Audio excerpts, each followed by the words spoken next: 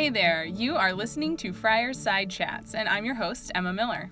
This week, Father Mike and I are sitting down to talk about all things Holy Week, which, can you believe it, is Sunday. It's amazing, Em, that we are already at this point in our Lenten journey, that we've got the holiest of Holy Weeks coming up, and all pumped up, fired up for what's going to be, I know, a great grace-filled moment for us, and certainly we hope for our students and for so many folks around the world. I'm juiced. Yeah, and it all starts with Palm Sunday, which, I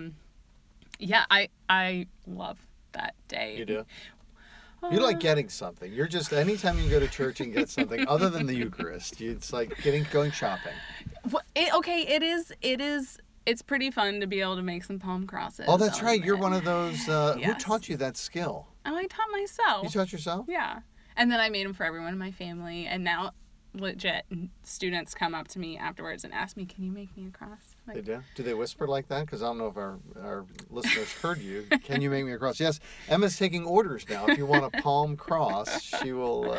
yes, order in advance. In advance, just $9.99. But wait, there's more.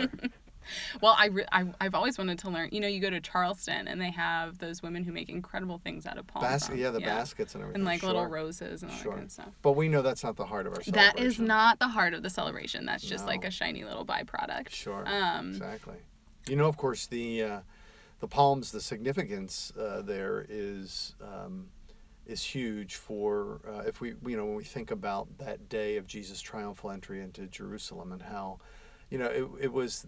I'm a Baltimore Ravens fan, and I hate is so strong. I probably shouldn't say that, but I dislike immensely Pittsburgh Steelers fans. I've heard that. God bless you, all you Pittsburgh Steelers fans out there. But it's the original terrible towel. If you think about the terrible towels in Pittsburgh, they wave those towels to show their support for their team, and really the waving of the palms can be seen as just this sort of frenetic sense of this man is awesome and we have to celebrate his arrival. And so grab the palms off the trees and throw them at his feet. Don't let him walk on dirt. We gotta wave him in the air. We gotta celebrate his arrival. And I think for us, if we accept those palms and that spirit of jubilation that Christ has arrived to save the day, to win the eternal victory for us, then we get, I think, more what's at the heart of the Palm Sunday celebration, Absolutely. I'm still always struck. Well, I guess I just have a question, actually. So everyone's waving these palms at Jesus. They're super pumped that he's here. He's done all these amazing things.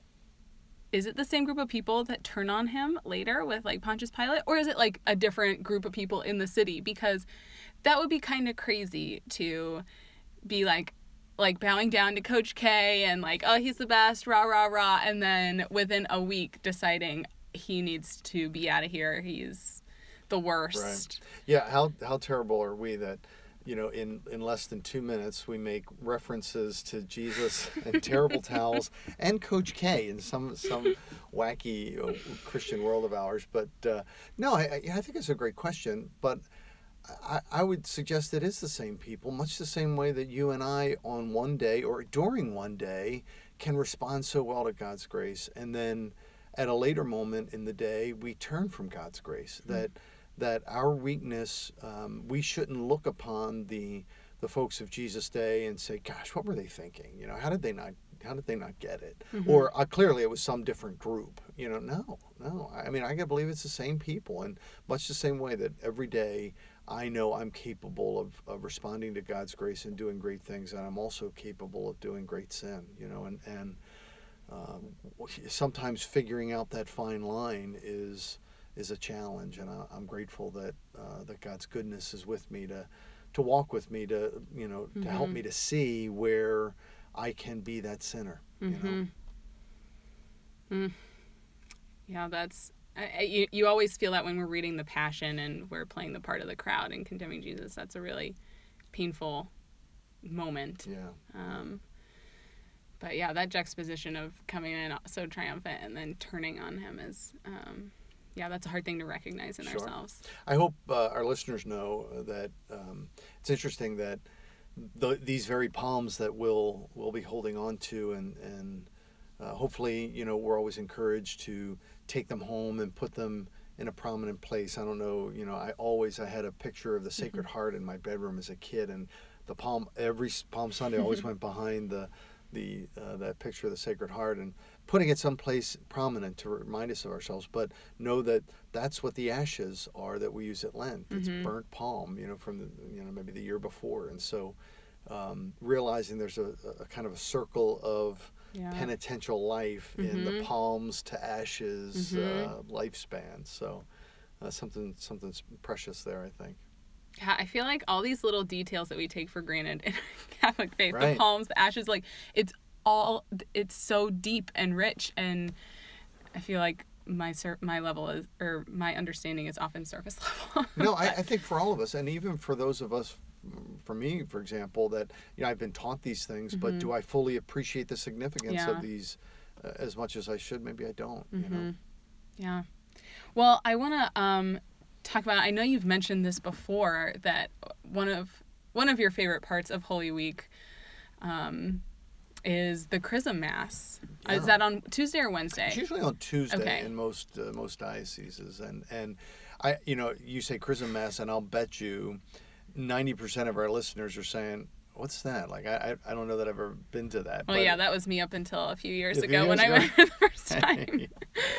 Usually Tuesday during Holy Week, the bishop gathers with all of the priests of his diocese and consecrates the sacred oils that are used at the Easter Vigil, but also throughout the rest of the year. The oils that are used to anointings at baptism, or the chrism that's used at confirmation and holy orders for ordinations, as well as the oil of the sick that's used for those who are in need of a physical and spiritual healing. So those oils get blessed, and so it's beginning to prepare ourselves for these high holy days of Holy Thursday, Good Friday, and Holy Saturday that kind of kick off with the local church of the diocese kind of coming together and then going out from there to the four corners of the diocese. And here in the Raleigh-Durham area, we go from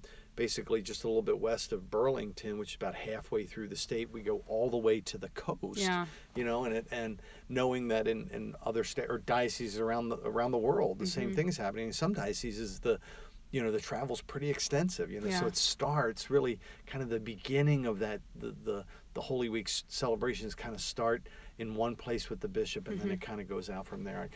I like that connection to a bigger church.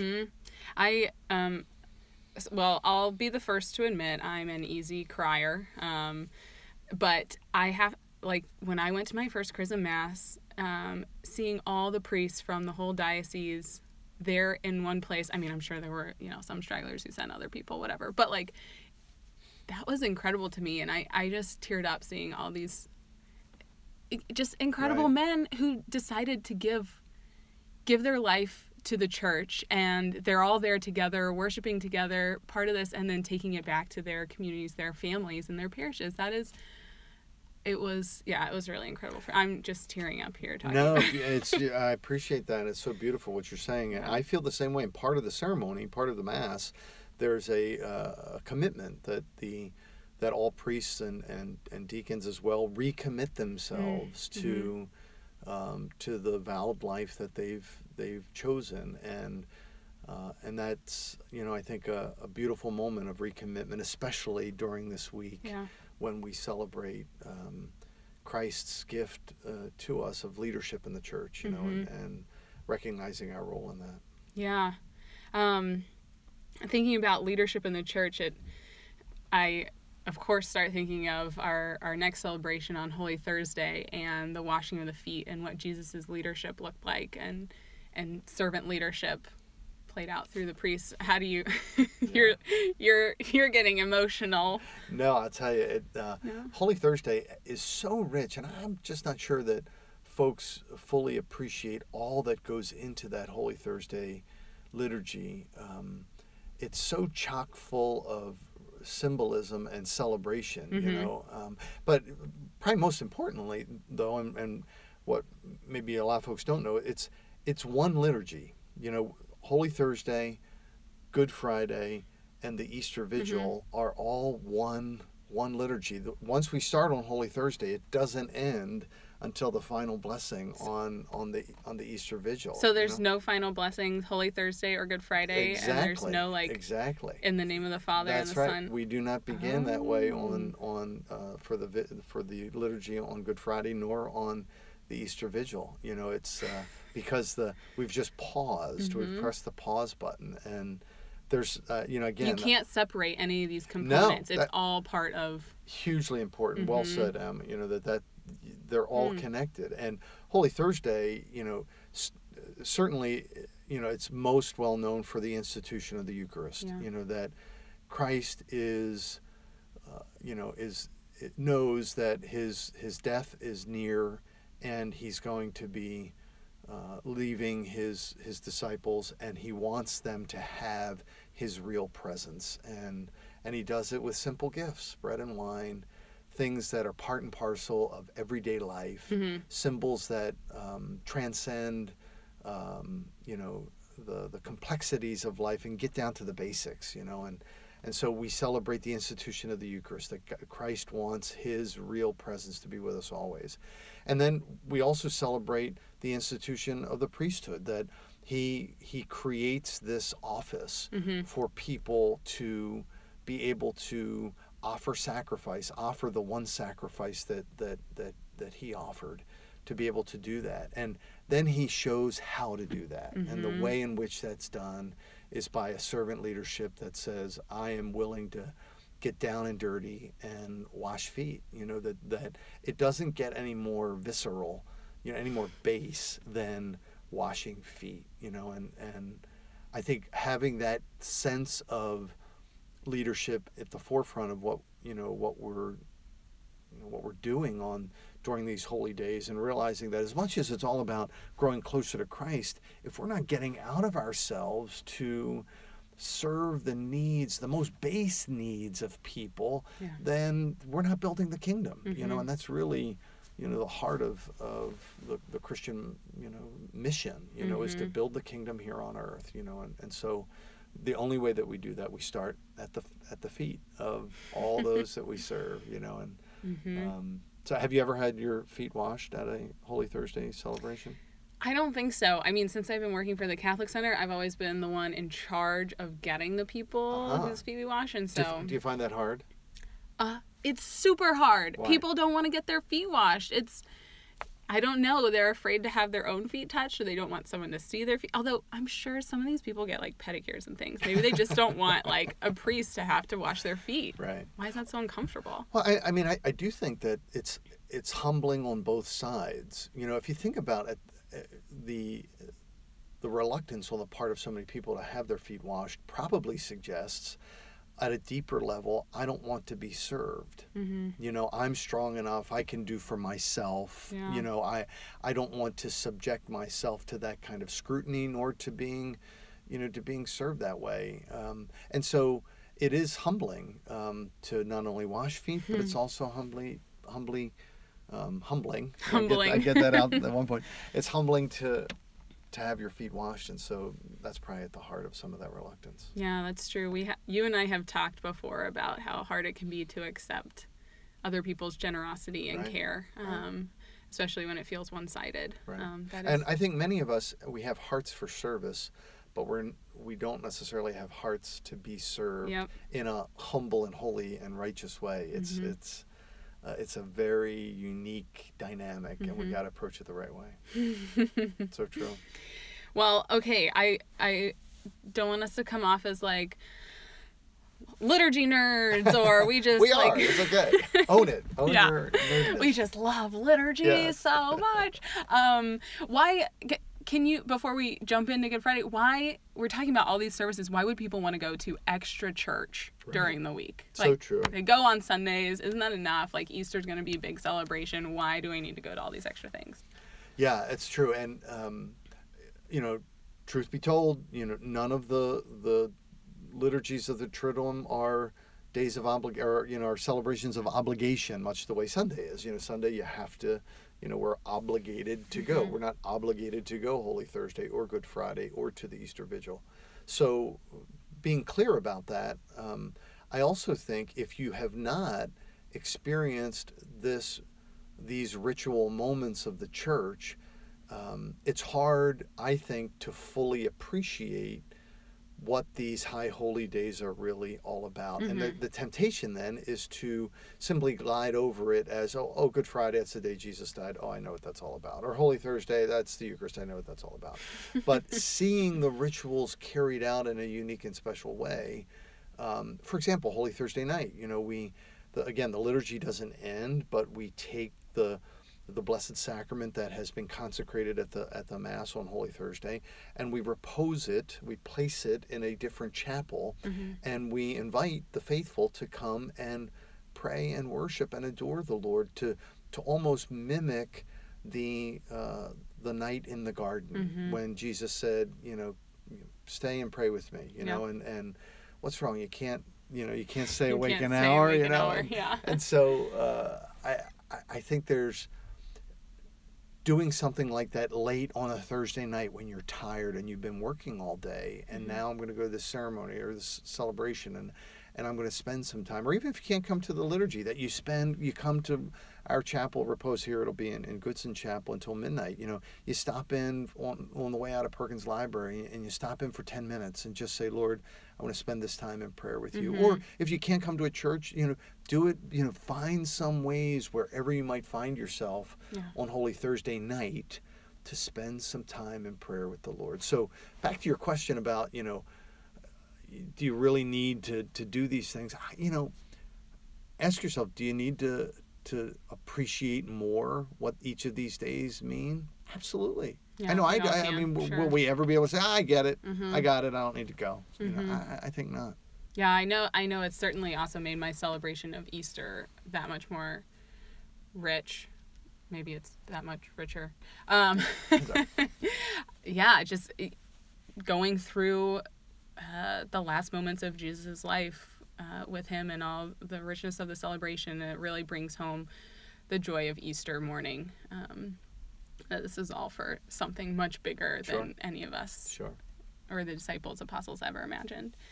Well, that takes us into Good Friday, actually. Yeah. That's the part that sticks out. The two components that stick out most to me, honestly, are when it's just like a small moment, but when the priests prostrate themselves at the beginning of at the very beginning of the Mass. It's humbling even to observe that, but I can imagine it's very humbling for you guys up there. Yeah, and so the Good Friday service, which is not Mass, it's still a continuation of the liturgy that we've been celebrating. So it doesn't start with anything other, but the folks, priests, deacons, servers have to get in, so they walk in silence, and there's something powerful about that. I remember parish in the where I used to help out in Archdiocese of Baltimore, where something they used to do that I found so powerful at the beginning of the Good Friday liturgy, before the procession even, they would assemble the cross that was going to be venerated during the liturgy, and it was massive, and it was these huge timbers, these huge like railroad ties, and they were held together by these metal plates and these bolts.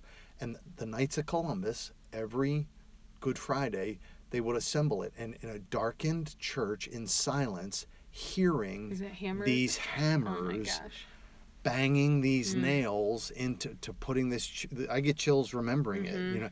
It was so powerful, so powerful. And for you, as you were saying, it's powerful for me as a priest to walk in silence on Good Friday, and then just place myself completely flat on the floor, as if to say, we bow. And all I'm doing is representing every person in that church and every Christian on this planet and saying, Lord, we lie down before the act of your crucifixion. You know, we humbly prostrate ourselves before this action, the saving act of yours, which is so powerful, you know, and then we begin in prayer, you know, and go from there, and just and then we read those powerful words of the you know, the passion, right? And you know, I have to say, more lately, and I don't know if maybe this makes me a little goofier as the older I get, but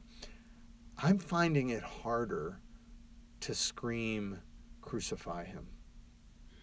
You know what I mean? It's starting to resonate with me that I do that. I say that in the ways that I act sometimes, in the ways that I sin. I'm saying, "Crucify him," and yeah, I don't know. Maybe, like I said, I'm just getting more sentimental or something. I don't know, but the reading of the Passion, you know, is powerful. I don't know. Do you have a favorite moment other than that? Yeah. So the priest's prostration on the ground, but then also the veneration of the cross. That's just seeing the different ways that everyone comes up and venerates the cross with either a kiss or a touch or... Sure. Yeah. You know what I think of? So many of the people, as I see them coming up, I know who they are and I know some of their story. And I always try and encourage people, you know, bring your cross to the cross. And so as they touch it, I see them bringing their cross. And, you know, that's powerful for me, knowing what their cross is. And as you touch, as you reverence this cross, as you venerate it, you're embracing your own. You know? Absolutely. Yeah, Good Friday. So many beautiful parts. Also really hard, like you said, kind of painful. Sure. But it's all for something bigger. That's and right. Thankfully we get to that in the Easter Vigil service. Yeah. And just Easter Vigil. There's not rich symbolism like the Easter Vigil. There is nothing like it. It has the connections to so much of everything else that we do throughout the course of the year. And so you got to tell yourself that, you know, you have to say it's a must do, you know, bucket list type of thing, but shouldn't be something you do just once. I mean, and God bless you. And I know people that come to the Easter Vigil, which certainly satisfies their Sunday obligation for Easter Sunday. True. But I know people that then come again on Easter Sunday morning, and they're two very different celebrations. You know, it's different and the same. In the same way. You know, and but I think appreciating, you know, we bring people into the church. You know, that the richness of here's how we share our faith and celebrate the resurrection by baptizing and confirming new members of our church. Let's rejoice that our church is healthy and growing. You know, the liturgy of the Word is so powerful. You know, we recount the history of salvation. We read how we got to this place. You know, and through song and through reading, there's so much richness in that. You know, and the fire, you know, the lighting of the Easter candle, the blessing of the water, you know, I'm going out of order here, but jumping all over the place, just too exciting. Yeah, or the singing of the Exultet, which is the sort of the Easter proclamation. Do you sing that as the priest? The priest or deacon sings that. Okay. It's a long one. It's a long one, and in some churches where maybe the priest might not have the best voice, they give it to a cantor, you know, to be able to sing it, just because to listen to some priest sing would be painful. But not you, who jumps in our choir when need be. No, you do have a really great voice. That's gracious, thank you. But I do believe that the Easter Vigil, you know, it's the culmination. It's the source and summit of the source and summit of our lives. You know? It pieces everything together in such an incredible way. It does. And so I just encourage our listeners. You know, I hope our podcast today is giving you a little bit of a taste. There's no way in 20 minutes we can cover all that Holy Week is, but just, you know, helps you to be proud that our Catholic tradition has brought forth from 2,000 years some rich symbolism that has tremendous meaning, and find a way to, you know, here with us here on campus, or, you know, wherever you're listening or wherever you're going to be, you know, try and make that a point, and watch your Lenten experience, you know, be punctuated at the end of it with a powerful Easter, which, you know, might lead us a little bit to what our next podcast topic might be. I don't know. Yes. Yeah. Easter! Yeah, that's right. Hallelujah. Oh, You're not it's still allowed Lent. to say We can't say that. hallelujah. That's It's Lent. the A word. Yes. Well, thank you guys once again for joining us for another episode of Fireside Chats. We know we got a little liturgy happy in this episode. It's okay. We're but nerds. We own it. Yeah, we'll own it. It really is just such an exciting time, and you can find our worship schedule for Holy Week on our website, of course. If you're not currently receiving our emails either, please just send me an email. Very easy to get on our mailing list, and you get all of the information delivered directly to you, which is awesome. So, okay, it was great chatting with you, Father Mike. Good always to be with you, Emma. Yes. Okay. So, Fireside Chat listeners, email us anytime with thoughts, questions you might have, or suggestions for future episodes. My email address is erm13@duke.edu. And for more information about the ministry of the Duke Catholic Center, visit us at catholic.duke.edu. Fireside Chats is supported by many generous, awesome donors, our students, parents, alumni, and friends of Duke just like you. To learn how you can support Fireside Chats or any other ministry of the Duke Catholic Center, visit catholic.duke.edu/support. Thanks. See you next time on Fireside Chats.